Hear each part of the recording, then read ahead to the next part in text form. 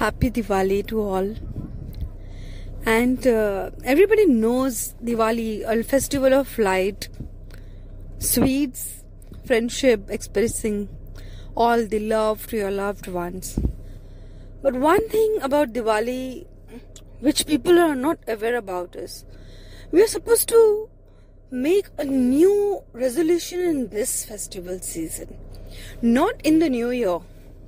New Year is there in a Western culture, but when you come in a Sanskrit way, it's this Diwali which brings a new year, new hope, new rays, everything new.